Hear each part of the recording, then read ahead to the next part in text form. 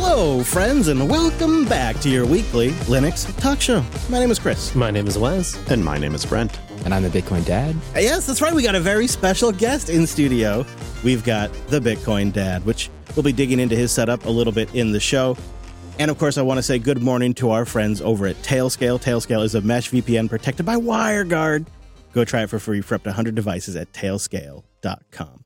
Coming up on the show today, we were challenged to replace some of our daily driver tools with a Rust app for 1 week. So let's just get this out of the way right now. It is a Rust-heavy episode. So we'll tell you which tools we tried, how it went, and then I have a little surprise for you. I'll give you a little sneak peek of something that I've been trying out. Plus, as you heard, the Bitcoin Dad's here. We'll dig into his Linux audio setup and where he wants to take it and how he wants to take advantage of future Linux audio technologies. So before we go any further, let's say time-appropriate greetings to our virtual lug. Hello, Mumble Room. Hello, Chris. Hey, Wes. And hello, Brent. Hi. Hello. We have a surprisingly small group in the quiet listening this week, which is fine. Everybody wants to be on air. I understand. But just tag me in the Mumble chat, or tag me in the Matrix chat room, I should say, if you'd like to jump in during the show. We'd be happy to chat about it. So we have a whole bunch of items to cover at the top of the show. First of all, and of course, most importantly, it is Brentley's birthday. Happy birthday, Mr. Brentley. Yeah, I think that's the birthday ding dong for you right there. Thank you. Did you get the little hats? I asked the Bitcoin Dad to send you hats for the cats. Did you get those? Did they show up in the mail? I haven't seen them quite yet, but I also... They were little fedoras. Yeah. Weird. I will check the mailbox after the episode here. Okay. And we have a bunch of happy birthday boosts that we'll get to coming up. And of course, if you're watching live and you want to send Brent a birthday boost, if it's 28,000 sats or around there, it'll automatically get marked as a birthday boost. Happy birthday! It's nice. We got a lot going on these next few weeks. Feels like this is the calm before the storm. Amen. It's nice to have a little birthday party. And a huge thanks to everyone who boosted in for my birthday. I was smiling all week seeing those roll in, so thank you, everyone. I want to mention Linux Fest Northwest. It's close. The call for papers deadline approaches, and I don't want you to get caught surprised. It is just a couple of weeks away, and I want to see more papers in there. I want to see more Nix stuff in there. I want to see more Fedora stuff in there. I want to see more SUSE stuff in there. Come on, more self-hosting. So we'll put a link to the call for papers and speakers page in there. It's going to be a hell of a party. I don't know. I'm a little concerned that companies are cutting back on the travel budge, but I feel like the group that does make it, it's going to be one of the best parties we've had in a long time.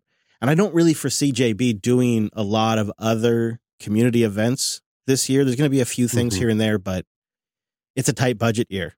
So this is kind of like where we're putting all our cards this year. I will say it's could be a good candidate just in the sense that the fest itself is free. So, you just got to find, got to get there and find somewhere to stay, but we're not charging you, cheap pay for a ticket. And the venue's fantastic. It's a technical college.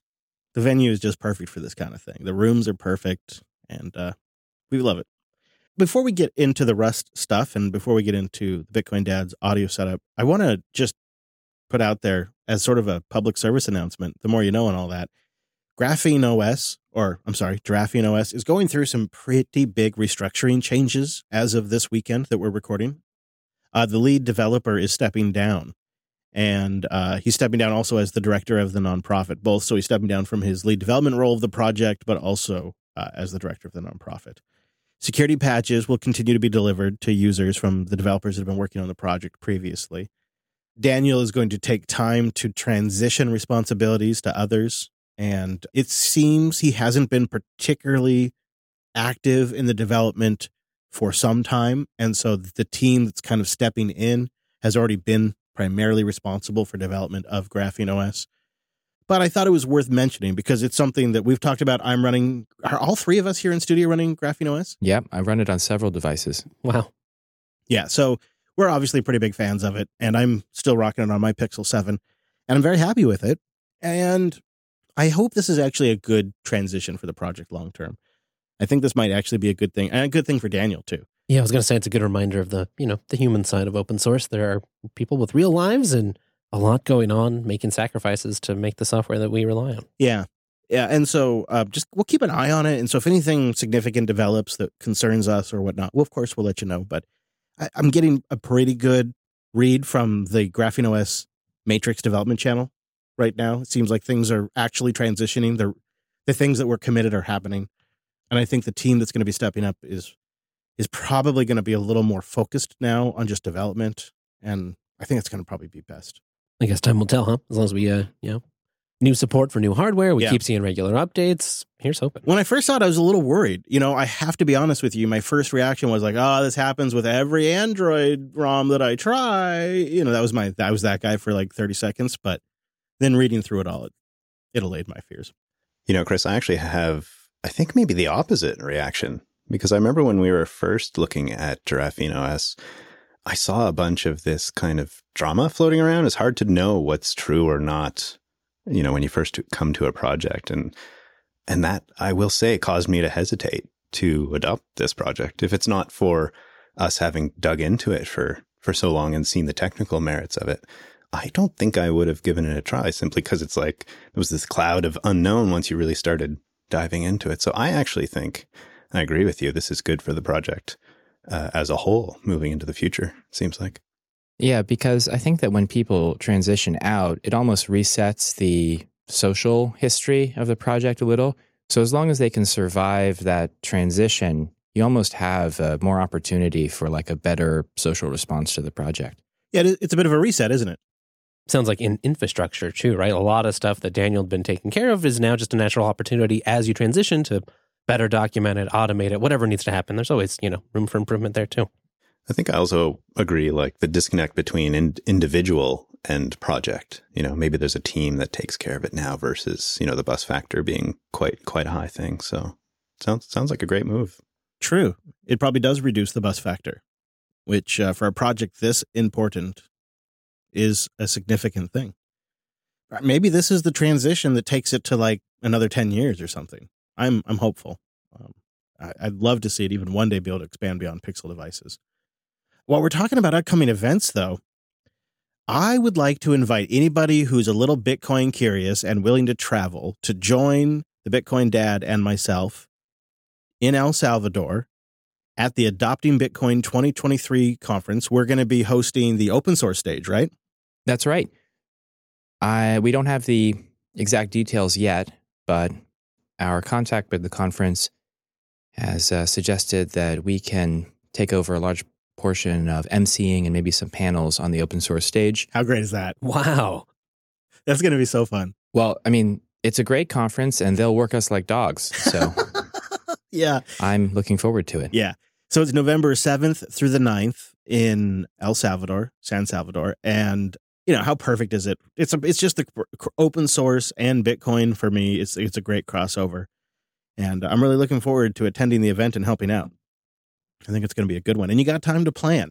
You join us at Linux Fest, you hang out, you camp with us, and then we'll just fly on down to Adopting Bitcoin. So we'll have links to that in the show notes if you're interested. Will you make it back to the States after? Well, that part I'm not so sure I don't know. about. You might have to come, Wes, just to make sure I come back. Well, I thought we were borrowing Wes's plane. Yeah. We don't talk about the pain plane that much on the show, though. One last thing before we get into the show. And I'm sorry about all this front matter, but there's a lot to talk about with you guys. We are so grateful. Linux Unplugged hit the top 10 chart in Fountain not once, but twice last week. Episode 511 was in spot number 2, and episode 510 was in spot 7. Huge for us. And also, self-hosted was in spot 8. So 3 JB shows were in the top 10 last week. Tremendous support from our audience, and we always see a flood of new listeners. So hello to the newbies who check us out. Our friends over at the Mere Mortals podcast also were at number 6, and I was just on that podcast. So probably by the time or around the time you're listening to this episode, I'll maybe we could put in after the fact. Could probably be a day or two after we post, but I was on the Mere Mortals podcast just recently. It'll be out soon. So check the links for that. But thank you everybody so much for your support. It's been a really freaky time for me as a small business owner to see that audience support step up. We banked 1.77 million sats last episode. And we committed, if we hit the million sat mark, to letting some of the top boosters pick a topic, and we would do our absolute best to make it an interesting topic. So we're gonna commit to that and do that. I just want to mention we'll have some pre-recordings coming up. I am going to go on a little family road trip. I'm going to be taking the split that's been sent in over the last few months, and I'm going to be taking some of those sats and using that for gas and food, just to see how it goes. Just that whole workflow. I've been kind of testing a lightning-based workflow to move sats around to make this possible. So I think I have it figured out. So I'm going to do a sats-based road trip just around the coast of Oregon in the middle of June. So we'll have some pre-records coming up. So if you're a live streamer, you'll want to check the calendar. Up on the 18th and the 25th won't be live. They'll be pre-recorded at some point. But I just want to say thank you, everybody who has been supporting the show and helping just make a little family time possible with me and the kids and the wife. We really appreciate it. And the support was outrageous and tremendous. And getting on the top 10 charts twice in 1 week is it's a pretty special treat and an acknowledgement of the hard work we do here. And one of the requests we got was to deep dive into the Bitcoin Dad's Linux setup, because he produces the show on Linux. And we thought, well, this would be a great opportunity to actually kind of talk about where you want to go with the audio setup, because after the show today, Wes and I are going to sit down and kind of go through some Linux audio stuff with you and kind of get it all wired up, as it were. So I know traditionally you've been just a pretty standard Pulse audio setup, recording, and you want to take it to a fancier level to do some routing and whatnot, because you got yourself a new fancy Rode mixer. So tell us about your goals. What I'd like to do is basically be able to record remote guests directly into my digital audio workstation. And that's not possible with my current setup because I use a Scarlett i2 audio interface that plugs into my computer via a USB-C cable. Right. And that gives me 2 microphone jacks, left, right. And so that works with the simple bog standard Pulse audio setup because you can bring in left, right. But that means that I can't record remotely because I can't record the inputs from my computer audio. And so if you want to do a remote interview, you end up having to pony up for some podcasting platform that, you all connect to this platform and then it records audio in the browser and it sends it back to me. And I've experimented with those. And in addition to costing money, they're just not good at all. They frequently have issues sort of recording the guest local audio. So I end up having to use the master audio field, like mix from the server. Oh, geez. Yeah, which is lower quality because it's being sent to the server.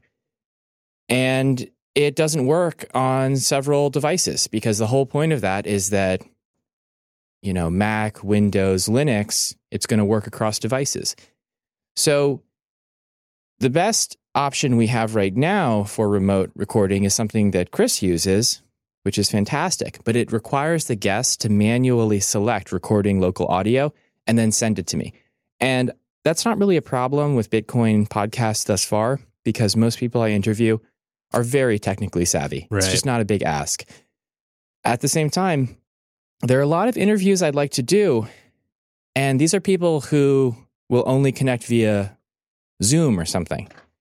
So I want a more robust setup that gives me more inputs into my DAW, and I've heard that the Rodecaster is the way to go. The problem with the Rodecaster is it doesn't have official Linux support, so now we have to get into more advanced audio setups.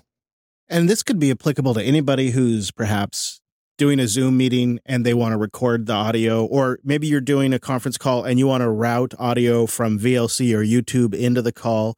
Anytime you basically want to capture audio that's being produced on your computer and use it for something in another application, you run into these problems. And one of the ways people fix this is they externalize it into a mixer.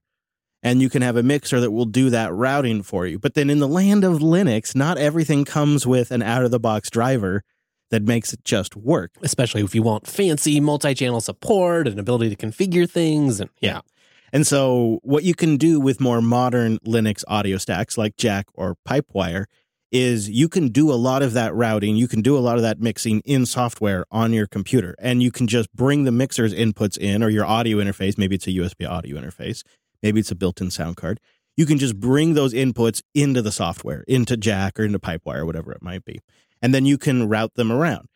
And it is really powerful, but it's also really confusing. And for most people, they just know they have a, Pipewire or Pulse Audio, and audio just works. And then that's fine for years until that one day you want to do something a little more advanced. You've been experimenting with installing Jack and Pipewire, but I think you've been running into different kinds of problems depending on what route you take.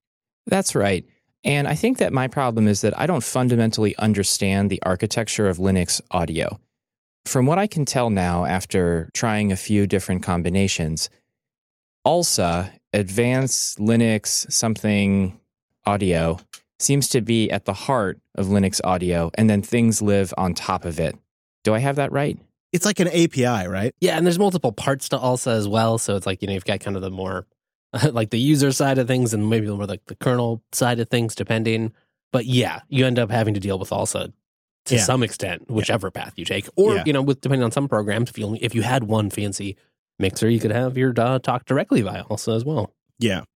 Yeah. So unfortunately, the answer there is it kind of depends, and it depends on the software you're using and the APIs it talks and the age of it and all of that. It's not like a, yes, it always works this way kind of answer.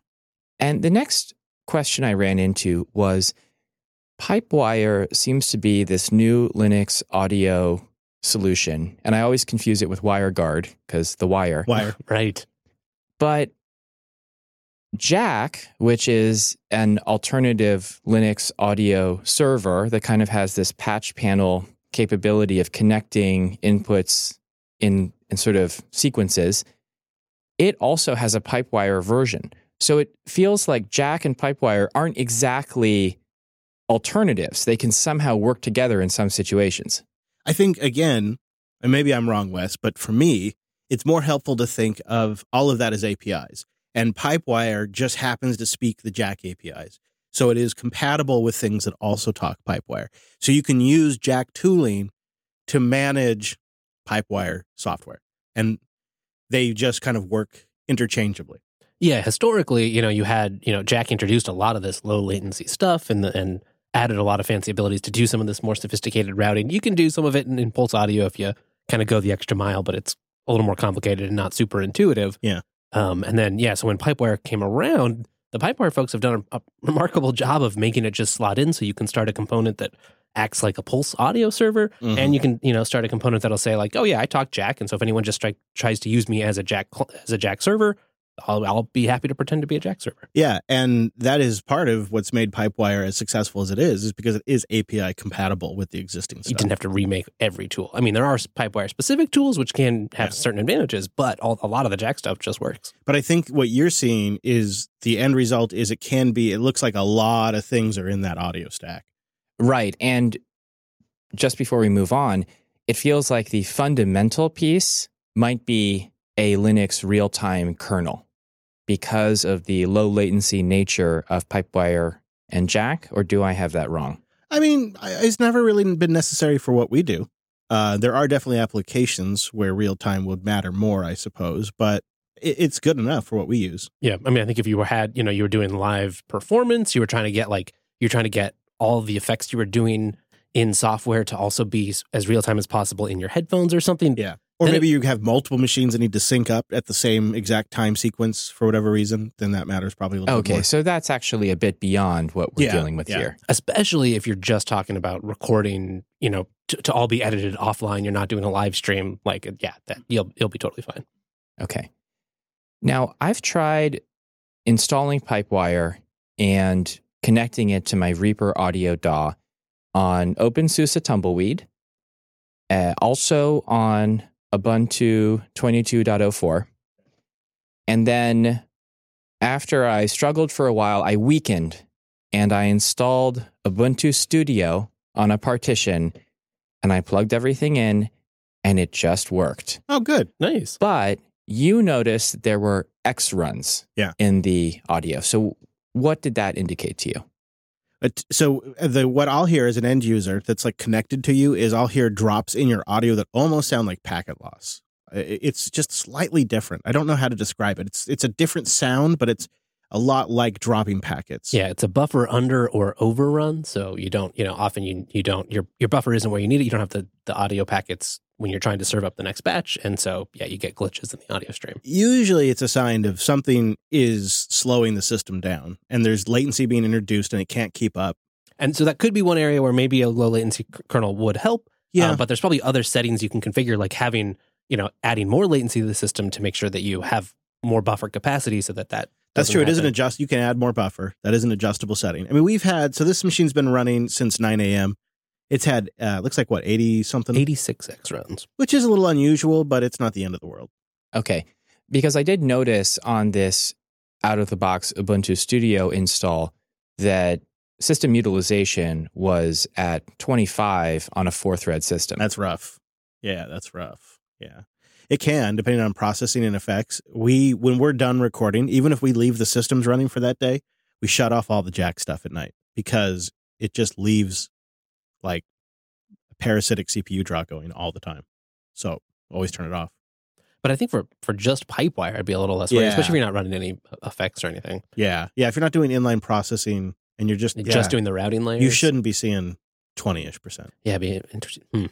So I ended up using Jack CTL, a little GUI app that enables a Jack server that can talk the Pipewire API. And it also has a graphing function that kind of shows you your inputs and outputs, and you can wire them together. And using that, I was able to create something that sort of worked, but it had X runs and it had high CPU utilization. But then I discovered that the moment I opened a Firefox window and wanted to play some audio in there, it would affect my whole setup.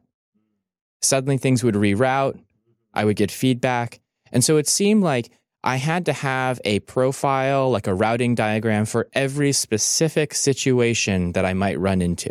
I can see Pipewire's auto wiring things up when you launch a new application, Mm-hmm. and that's probably causing some sort of loopback problem.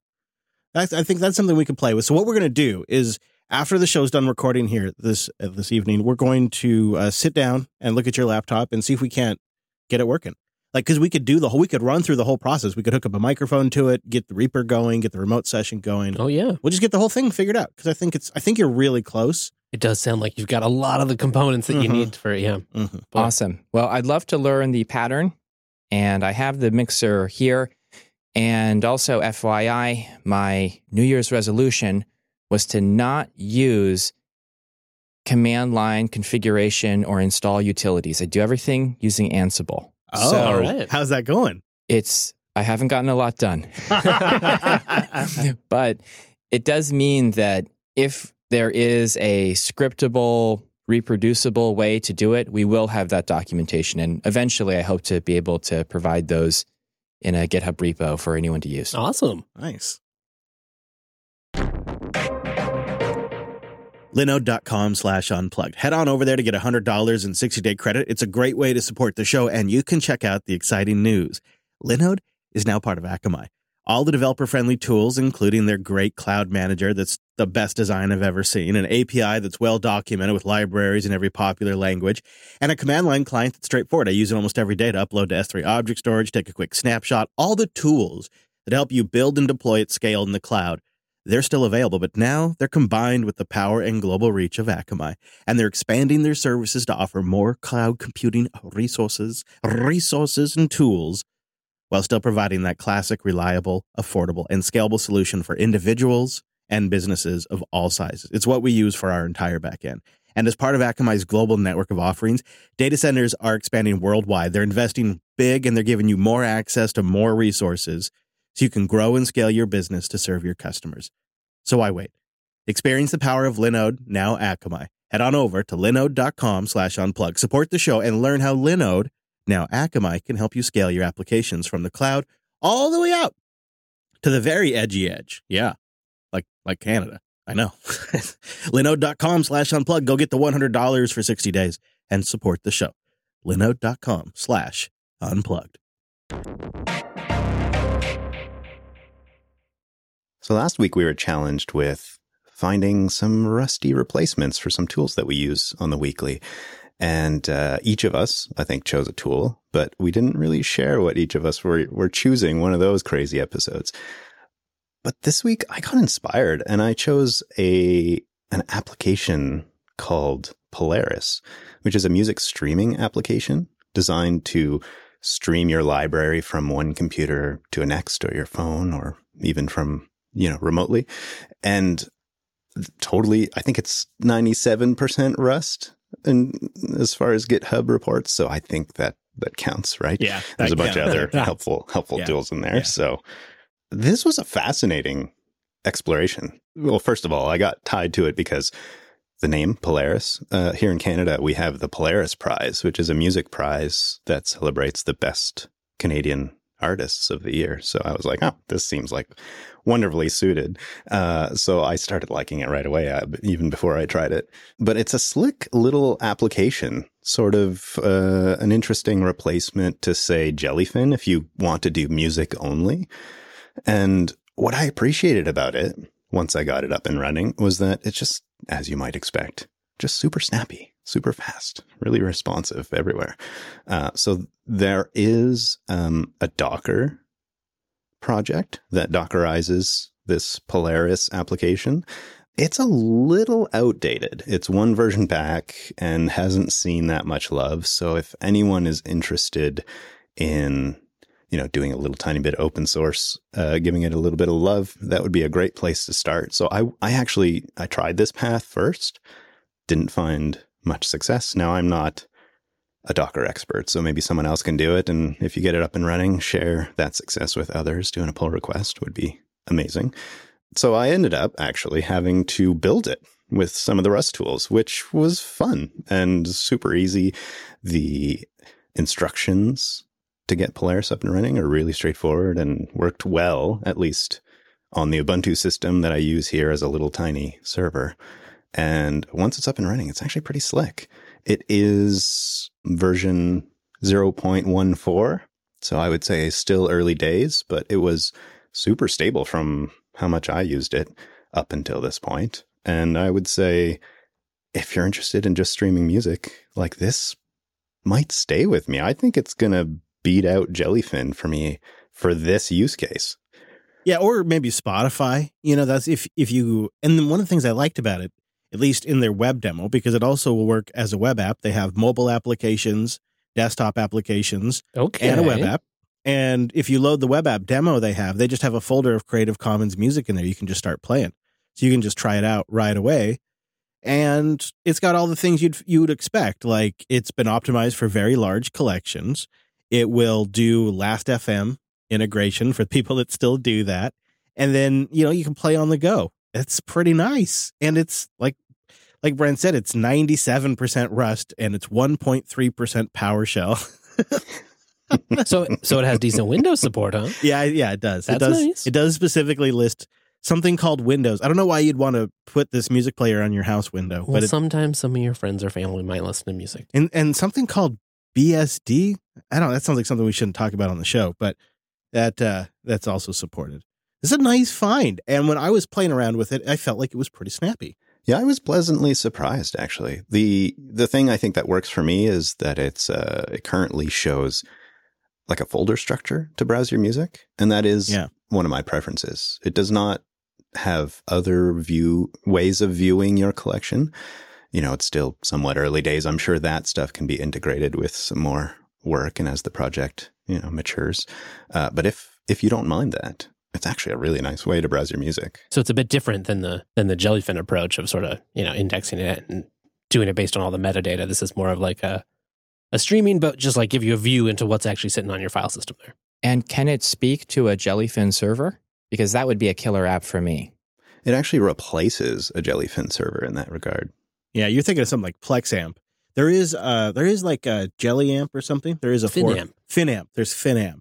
I have a little bit of experience with FinAmp because I've been trying to solve this problem for a little over a year now. And I found using those, in my experience, I would occasionally run into playback issues or just like interface disconnects between server and the interface on mobile.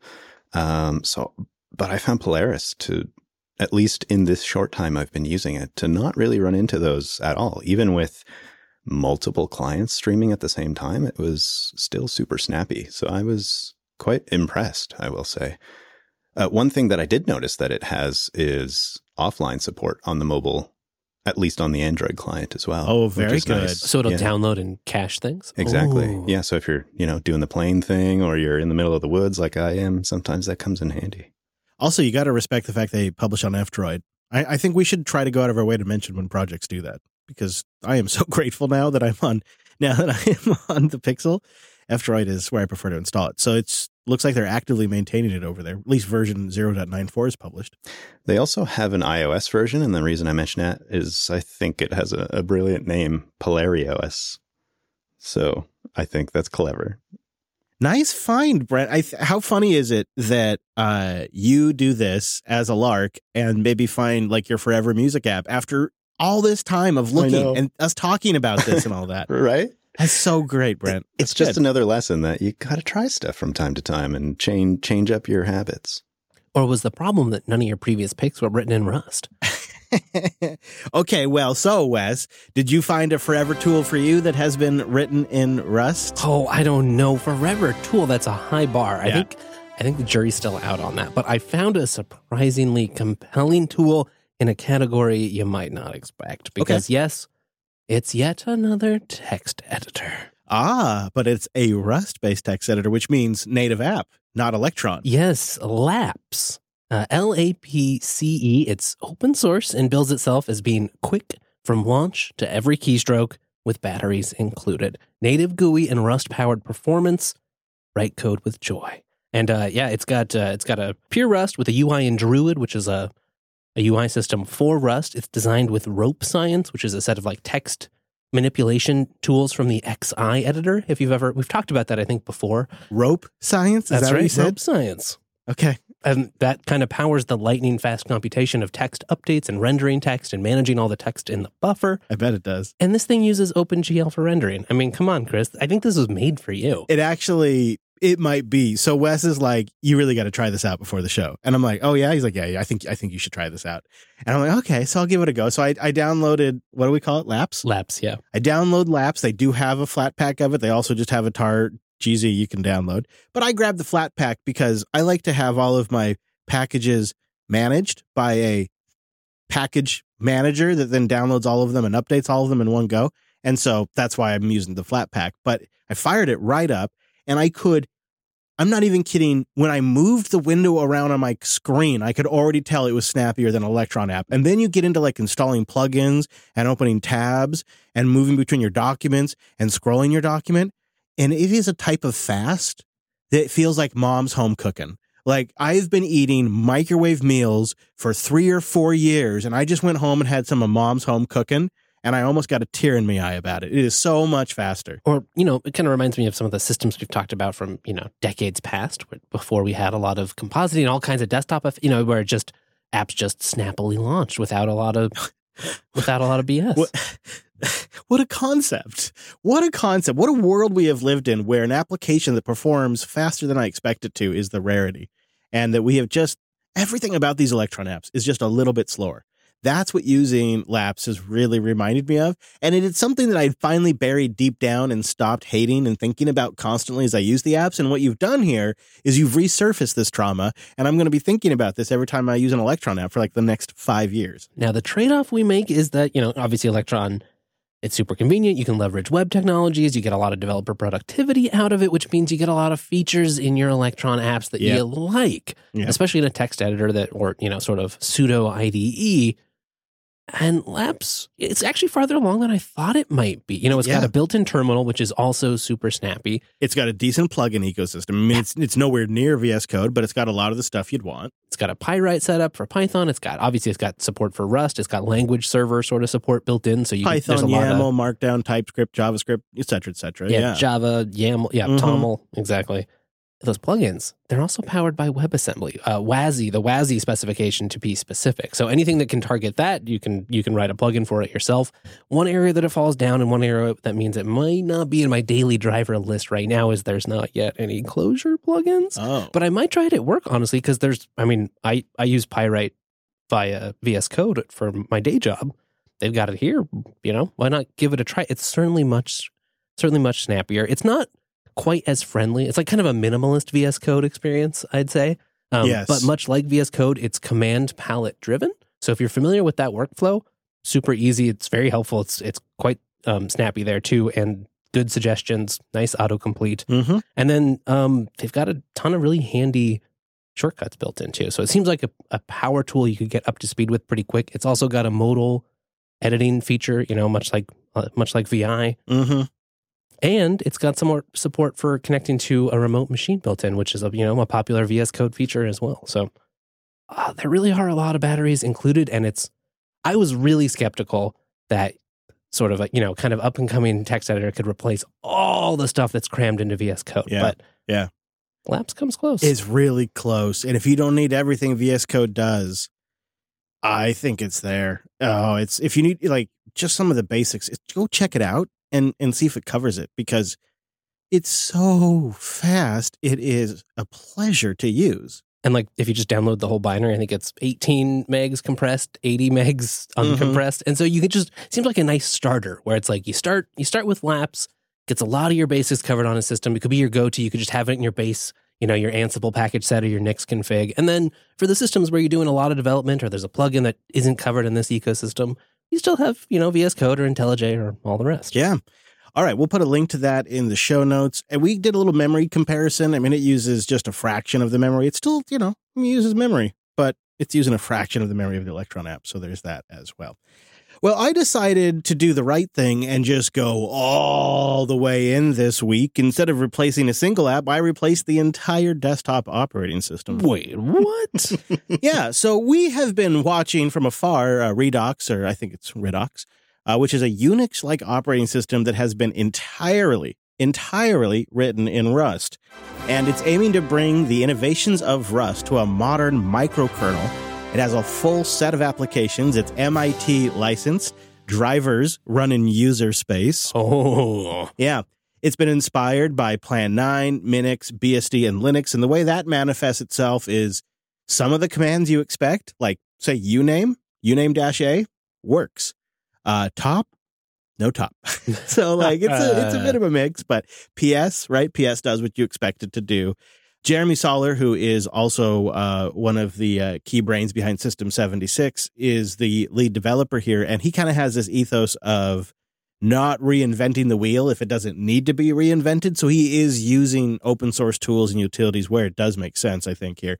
But in order to pull something like this off, that's, quote, not just a Linux clone, he says it's not a Linux clone or POSIX compliant, nor are we crazy scientists who wish to redesign everything. We stick to well-tested and proven correct designs. If it ain't broke, don't fix it. But in order to do a whole OS, of course, then you need a file manager.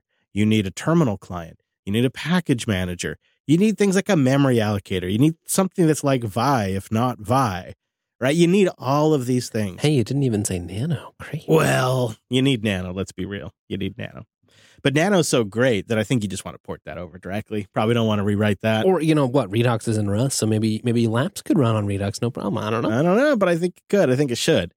It's a really interesting idea, and so I've been dipping my toes into it, and what I think we ought to do is I want to hit pause right here because it's a whole new OS, and I want to collect feedback from the audience. Have you tried this, and what are your thoughts? And then I think also it'd be great to have a couple of you boys give it a shot, see what you think. We come back in a future episode and tell you what it was like to live entirely in a Rust operating system. All right.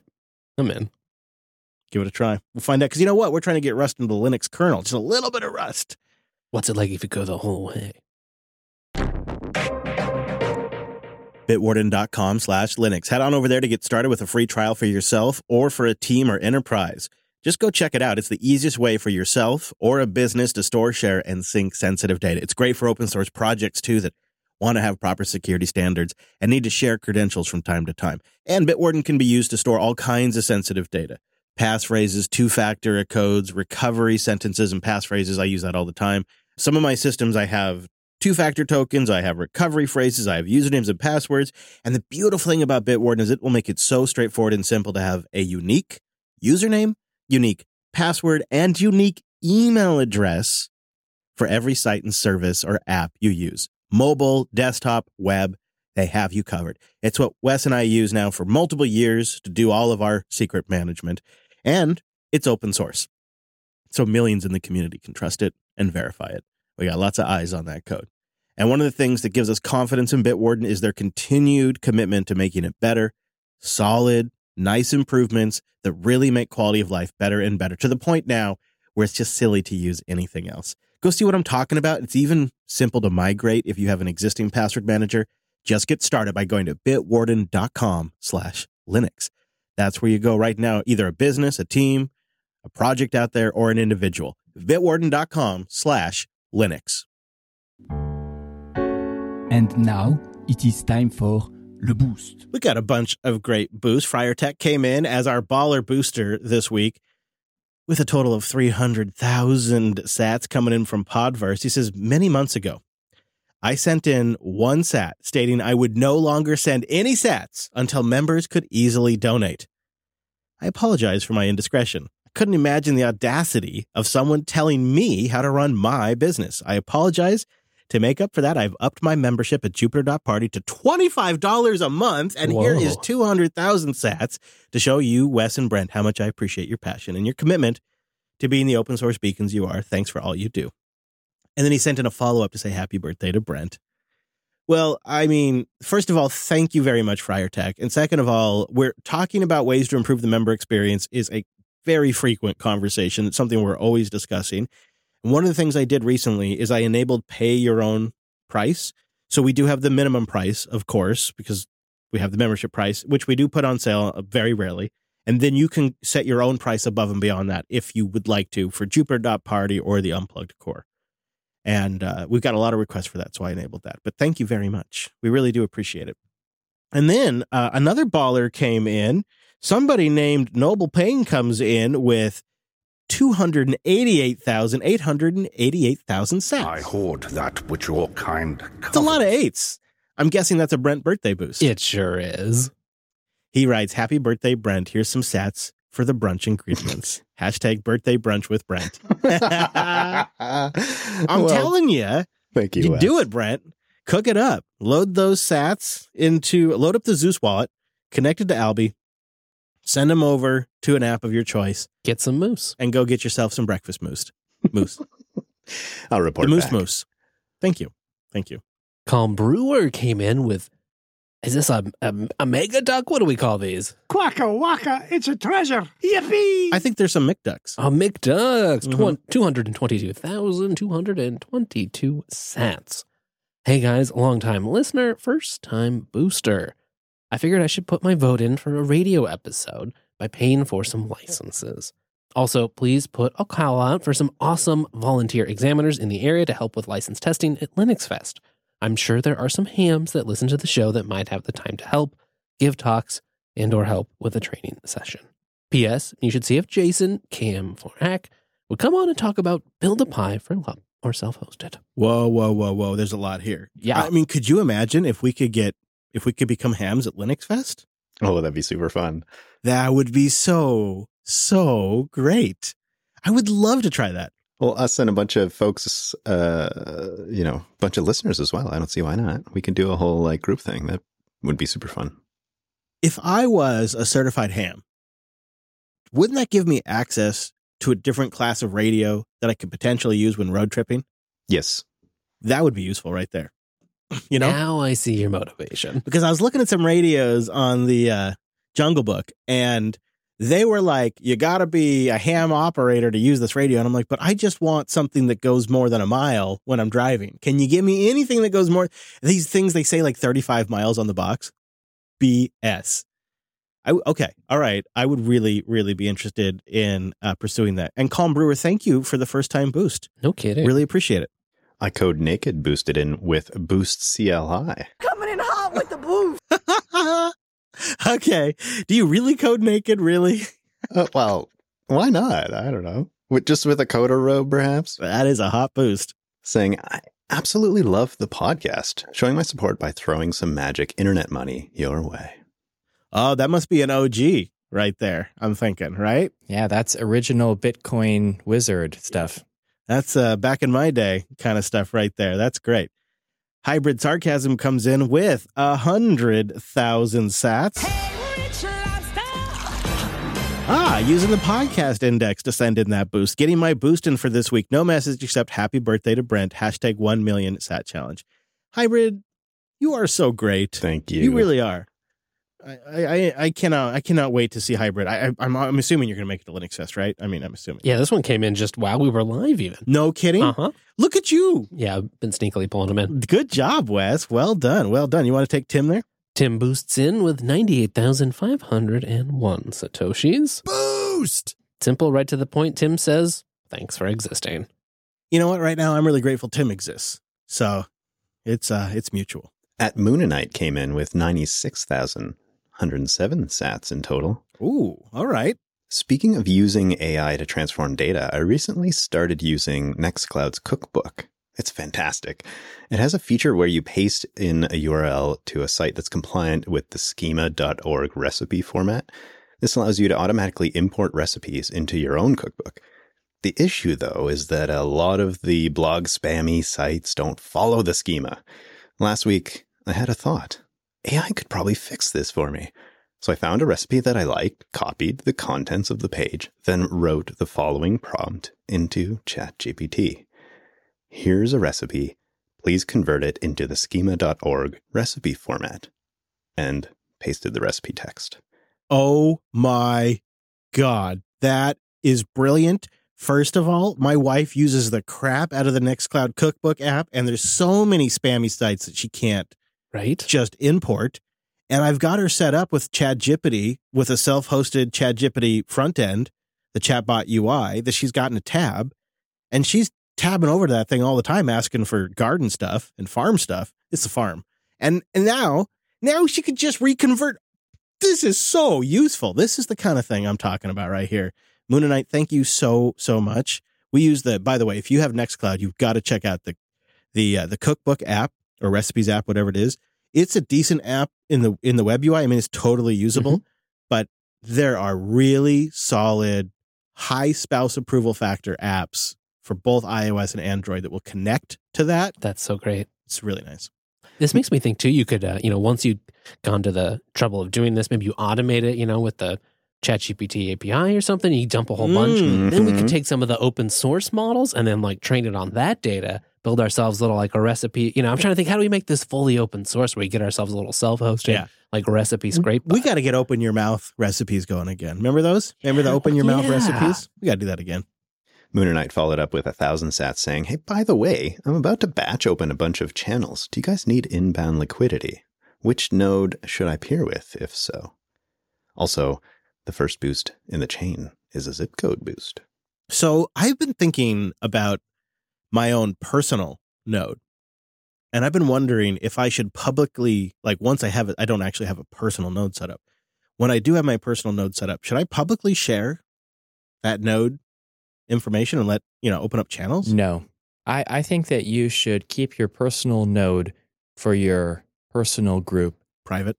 Yeah, maybe you open up a channel with a liquidity provider like Ellen Big or someone if you need some inbound for some reason, and you can't wait for it to sort of naturally balance that way. But the issue is once you publicly associate that node pub key with your identity, it's going to be put into chain analysis, and they're going to be using that data to de-anonymize everyone who connects to you as well. Okay. Yeah. That doesn't sound ideal. I would like some liquidity, but I don't need a lot. You know what? On the JB node, we're good right now, but I would love to have kind of some folks I could reach out to and be like, hey, would you open up a channel with us from time to time? So we should connect on Matrix. Right. New channel party. Yeah. We should have a channel party chat room. That's a great idea. And it looks like Moonanite was boosting in from Mono County, California, Colville, Walker, Sonora Junction, somewhere around there. Ooh. Like that area a lot. Wolfman 2G1 comes in with 50,000 sats on the Fountain app. There's an entire world of packet-based radio out there. Protocols like AX25, DMR, FT8. FT8 is getting really popular. Basically, you can make short contacts to people around the world just using software and radio, which is great for an introvert like myself. DMR is fun because you can have a Pi Zero running special software tethered to your phone and a DMR-compatible hand radio and talk to people all over the world. I got my license less than a year ago, and I've learned so much. It's a lot of fun.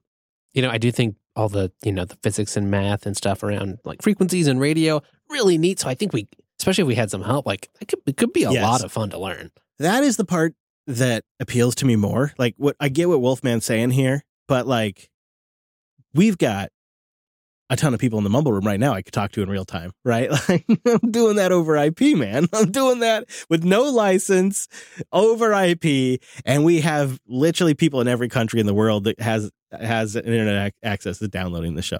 So like the distribution's pretty solid too. But I do love the science of it. And there has been a couple of moments where like the cellular networks have gotten overloaded. And it's made me think, how would I coordinate with, say I'm here at the studio, the she's up at the farm, right? The kids are with their mom. We're all separated. How do I communicate with them when the general infrastructure is offline? And that's where I start thinking having some kind of radio system makes a lot of sense. And then also you got the road tripping and the camping and all that kind of stuff. So I'm in. 8565 boosts in with 49,327 sats. Hey, all right. Thank you, sir. Fun will now commence. And this is a first-time boost. 8565 writes, "This is my first boost. I am huge into GMRS radios, and my dad is a big ham guy.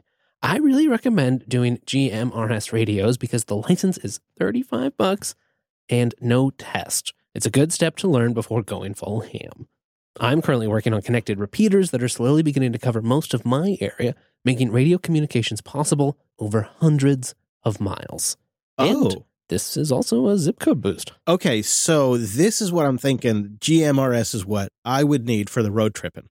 I don't think I actually need to be full ham. In fact, I don't even know if I'd want to be full ham. I think it's just GMRS, which is a radio technology that can just cover more terrain. Fascinating that you're setting up boosters. What a great idea. What a neat network. Like get some boosters going between you and I. Yeah. Yeah, wouldn't that be something? Also looks like 8565 is coming in from Newaygo County, Michigan. Aha. Hello, Michigan. Faraday Fedora boosted in with a total of 29,734 sats. First one to say happy birthday, Brent. Hell yeah. Pie is definitely better than cake for sure, he says. 500 sats later says, yes to ham radio. I challenge the three of you to get your licenses. I got my license in about 2019 and haven't been super active since. Gave another 1, 2, 3, 4 sats for a live birthday boost. A birthday boost. I'm feeling this ham radio license by Linux Fest Northwest. My psychology on it is like, if the audience buys into it, I'll commit 100%. But if I'm feeling like light audience buy-in, then I'm like, I don't really want to commit my energy to that. So I'm trying to feel you need some peers. You need some people to be in your study group with you. I'm wondering if we could get like an audience thing going. Like some other people in the audience could do it with us too. It's more than just us. It's like a bigger thing or something. Kind of drag us all along. Now, Faraday Fedora also sent in an email saying, oops, I accidentally sent one of those prematurely and only half the message got sent in, but I also don't have any sats left in my wallet to continue and correct said understandable. boost. Yeah. So he said if we get our license, they're actually in the area and they're on a hill around here and can probably get in touch with anyone who's around the studio. What? So their call sign. Wait, hold on. No way. Faraday Fedora is in the area? Boosters are like celebrities to me. To think that a booster is in the area that's pretty exciting. I mean, within radio area, they specifically say I can hit a couple Northern Washington repeaters when I'm on a hill around here. And if you guys get your licenses, we should make contact. So, I mean, these are some of the possibilities. Close is relative. Hashtag backyard boosters. Now, are you seeing we've got live boosts coming in as late as 6 minutes ago? People are excited about Brent's birthday. That's really sweet. That's so great. Faraday, let's talk more. I think I'm feeling like this is something that needs to happen. Dino came in with 28,000 sats. Hey, team, I just wanted to reach out using the newly updated Cast-O-Matic app now with Alby support. Congratulations on that, by the way. I'm very excited. It's easy, and I'm always happy to support Jupiter Broadcasting when I can. And he says, I want to send an additional 8,000 sats along just to make sure that I met the birthday boost. Have a great birthday, he says, mate. Thank you, Dino. Castamatic adopting Alby, I think, makes a lot of sense, right? Because now you have one wallet backend. You can move between something like the podcast index. And so when AntennaPod or Pocket Cast come along to boosting, I suspect they'll be doing the Alby implementation as well. So just a little bit more portability. Daja boosts in with 28,000 cents. Well, happy birthday, Brent, you young whippersnapper. I hope you get lots of gluten-free cake or another treat or both. You're awesome. Aw. Aw. Happy birthday!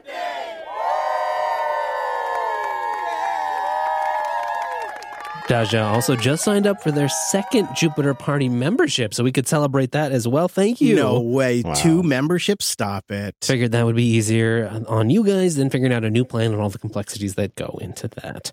And I just got Pay What You Like set up, but I really, really appreciate it. That is some serious commitment. Daja notes that they're not the most consistent booster, but him stuck in a long-term relationship with AntennaPod, so streaming sats won't work out, but auto pay sure will. I understand. You know, the members are a critical part to kind of having a budget and understanding like what the ongoing revenue is. And we really do appreciate that. That's so. And Daja, you know what? You're a frequent enough booster that your name, you're one of the regulars in my mind. We see you. Yeah, that's right. High Five Connoisseur came in with 28,000 sats. I got a feeling this might be a birthday boost.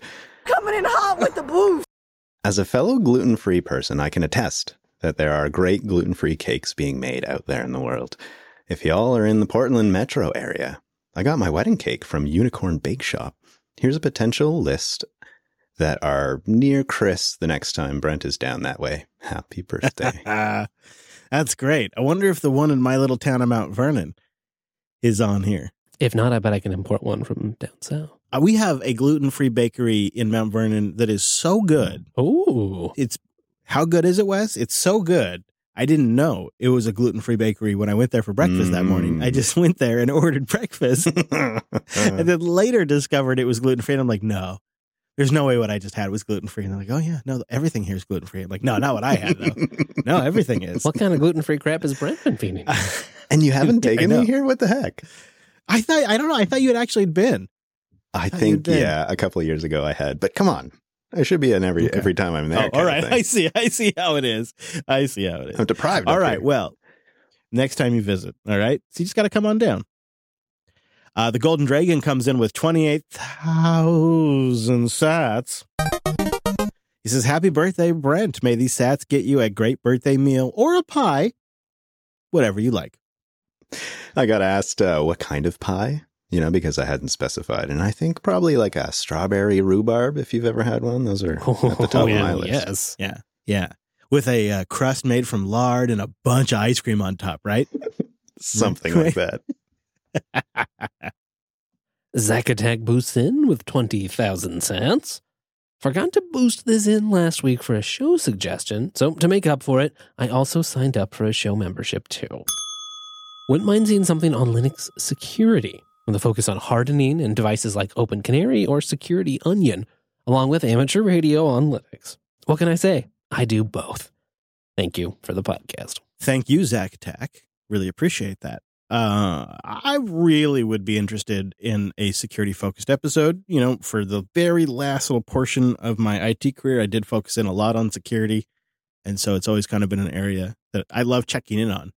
So we'd love some suggestions there. Maybe we hack Brent's laptop, steal his nudes.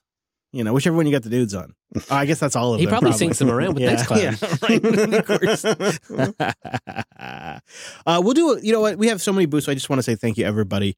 Prozac did come in with 6,000 boosts just to say thank you for the work. The Golden Dragon also sent another boost to say happy birthday to Brent. And he hopes for another great year. Golden Dragon, you're the best. VT Telnet came in with 10,000 sats from Chile. How about that? Nice. And one day we'll have Firefox that's 100% Rust. At least that's according to Bear 454. I got to check that out. Let's put that link in the show notes. Oh, yeah. If you look at the statistics, the amount of Rust in Firefox is going way up.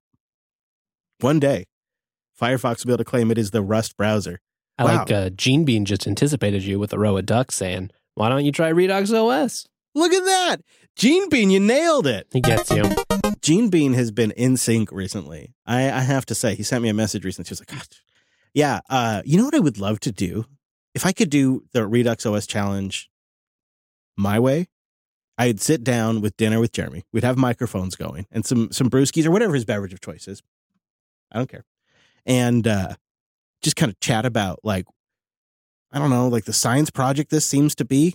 Like, I don't feel like he wants to label it as a science project, but it feels like a lot of what gets experimented there then gets like an implementation that the rest of us will use in Pop! OS. Like, a lot of what's being figured out there, I think, might be informing how things are built in Pop! OS.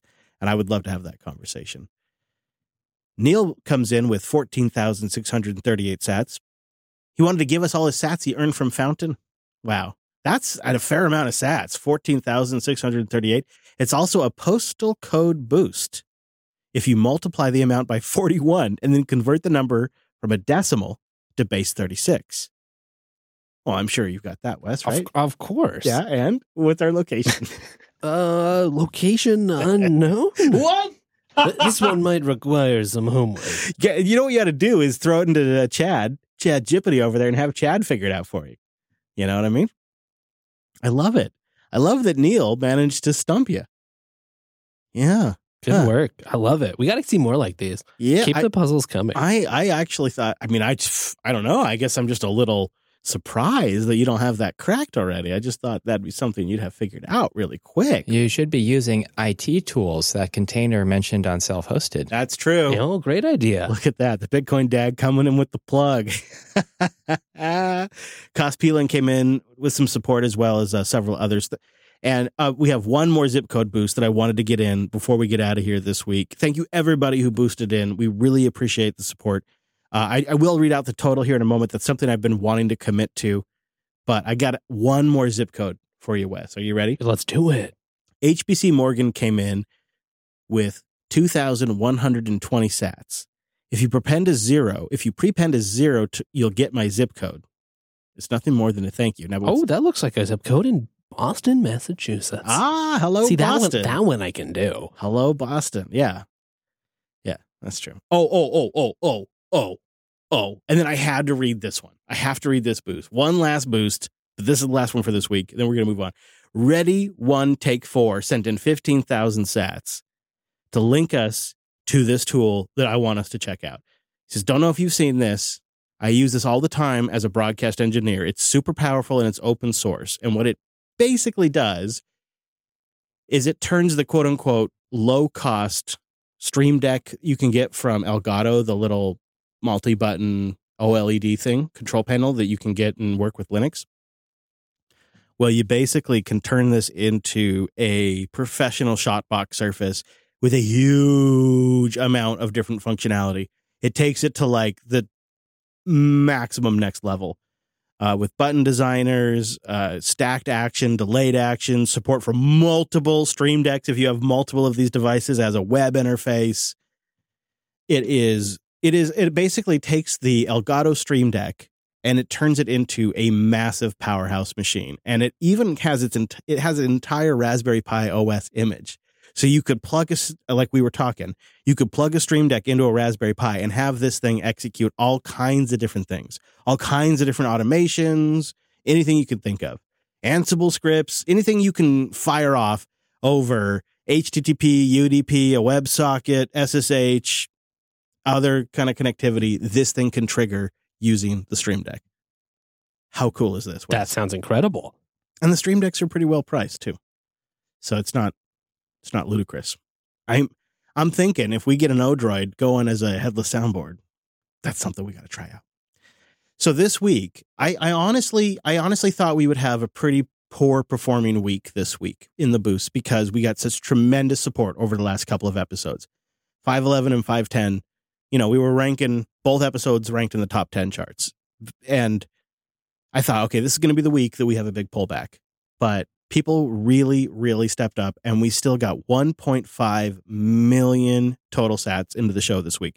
So this is something I'm going to try to do, is a little bit of radical transparency with everybody and just be totally clear about how much money we're making through this process, just so that way you can follow along with us. And you know how much these things take. You know what's involved in running a business. I don't have anything to hide from you. So 1,532,870 total sats were earned this episode through the boosts, 36 total boosts from 28 individual boosters this week. Wow. Really, really appreciate it. I hope we can keep that going. We have some pre-records coming up, and we'd love suggestions and ideas for show content that you'd like to hear from us, but also feedback where we can answer questions in those episodes, because we got some summer pre-records coming up. So please do boost in. And if you'd like to do so, well, my friend, there are two options ahead of you. You can participate in the podcasting revolution at newpodcastapps.com and get a Podcasting 2.0 compatible app and get all the new features like transcripts, boost payments, and of course, chapters, cloud chapters at that, and all of the new things that are getting sorted out in the Podcasting 2.0 spec. Or you can keep your dang podcast app. I understand. And you can just boost from the web. First, get Albie at getalby.com. Top that off either directly in the app or like using the Cash app, and then head over to the Podcast Index and boost in from the Podcast Index website. Just look up Linux Unplugged and you can boost in right from there. We're seeing more and more folks do it, and you keep your existing podcast app. Whichever way you prefer, we love the support. And of course, a big shout out to our members, unpluggedcore.com, now with pay for what you like pricing, and more that we can think of. We're always trying to come up with new things for our members, including the ad-free feed, the members special feed, which is like double the show, and all of that. All right, follow up from Neil B here. You got the math problem figured out. I think so. Okay, so all right. 14,638 times 41 is 600,158. Of course, right, Chris? Sure, I knew that. I was waiting for you to catch up. Yeah, okay. And then we treat that as a base 10 decibel number. We convert that to base 36. Okay. And assuming this calculator I found online is right, that's CV32. Okay. Then we go look that up. The CV32 postcode district seems to be in the United Kingdom. All right. Now, near Covington, Warwick, perhaps? There we go. Royal Learnington Spa? Oh, yeah, sure. Of course. Yeah, we love that spa. Leek Wooten. Okay. Well, let us know if he got it right. Let us know. I don't know if he did or not, but we'll find out. You'll have to do a boost follow-up. Thank you, everybody who does support the show. This is a value for value production, and we are moving into a new frontier, and we're trying to build the next 15 years, and we appreciate your help. I have a pick for you, though, before we get out of here. What, you snuck a pick into this monstrosity? I feel like maybe one of you two found this one. But looking at my notes, I think I found this. It's called Please Run That. And it is a simple Python socket app that lets a friend execute a command on your system without opening any ports or using an SSH server at all. And it has a very, and I mean very simple GUI. So it's just straight up a Python app, and I run this, and I feel like you and I could use this. I have it running on my system here, and then you install the client on your side. We just connect, and you can run any arbitrary command on my system that you like. That's a lot of trust. Well, I'm running it with a limited user. I have it logged in with the Brent user, but, you can still delete Brent's files. Yeah, there's definitely never any privilege escalation vulnerabilities. So, I don't know. Maybe you just use it with yourself. Maybe you only trust yourself, but it's literally called Please Run That. I'll have a link in the show notes. You got the server side, you got the client side. Server is sitting there waiting for you to connect in and remotely tell it to run anything you want. It's a great idea, right? I feel like nothing could go wrong. Nothing could go wrong. There's only one. Maybe we set one of these up and we let the audience try it. Yeah, that's a great idea. On Cloudbox. Chris, you remember earlier how you were saying you wanted to do a hardening episode? I think now's the better time than any to do that. Yeah, maybe I need a refresher, huh? Yeah.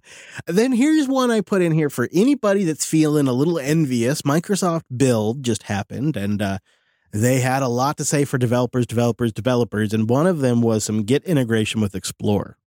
And that, I know that's going to be tempting for some of you. You want that Git baked right into your Windows Explorer.exe.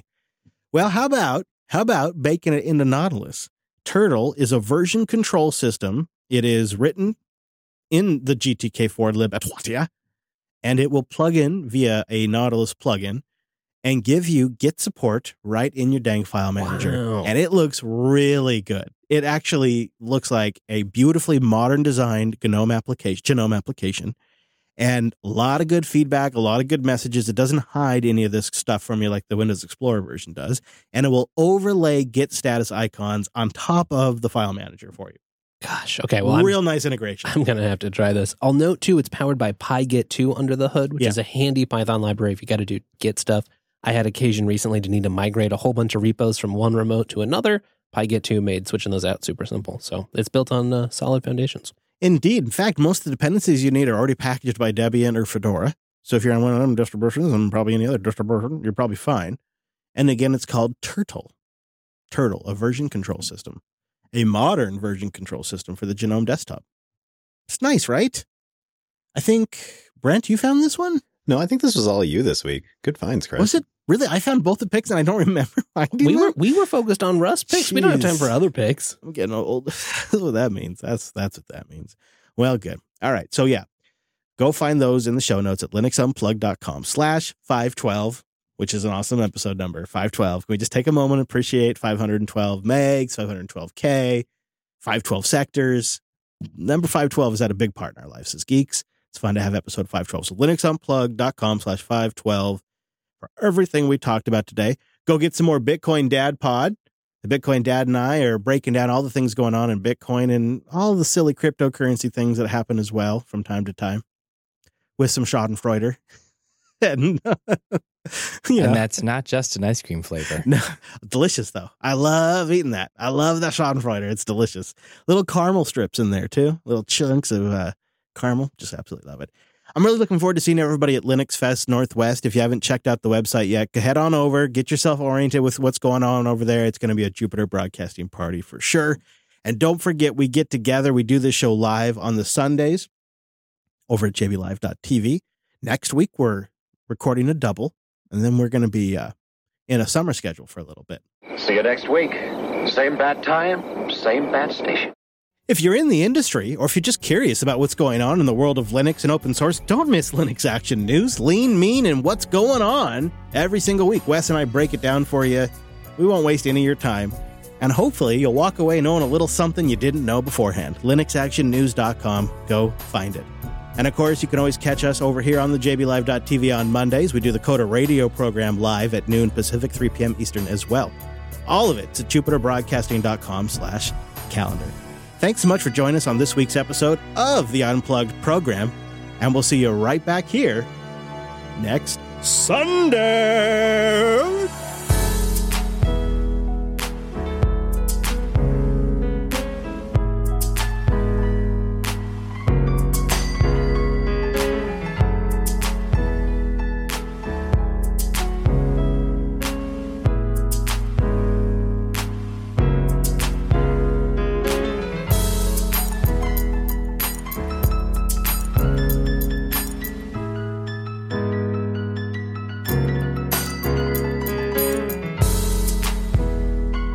A little longer than the 8-second intro outro you told me to do. Yeah, I know, right? Yeah, I'm not a big fan of the long. I actually don't care how long outros are, but the intro, I think the perfect LUP intro would be. I think that'd be perfect now. But we got a legacy, and also nothing hits like old Ronald, right? Like the Ronald songs, I still have a special spot in my heart for Ronald Jenkins. I was watching some of his live stuff. That man's got some serious talent, you know? So, yeah, I can't bring myself to shorten it anymore. I like that. In fact, for the special episodes, we went with extended, longer intros because I could. I love the song. Yeah, Linux Unplugged 500. I really started tearing up when you played that last time.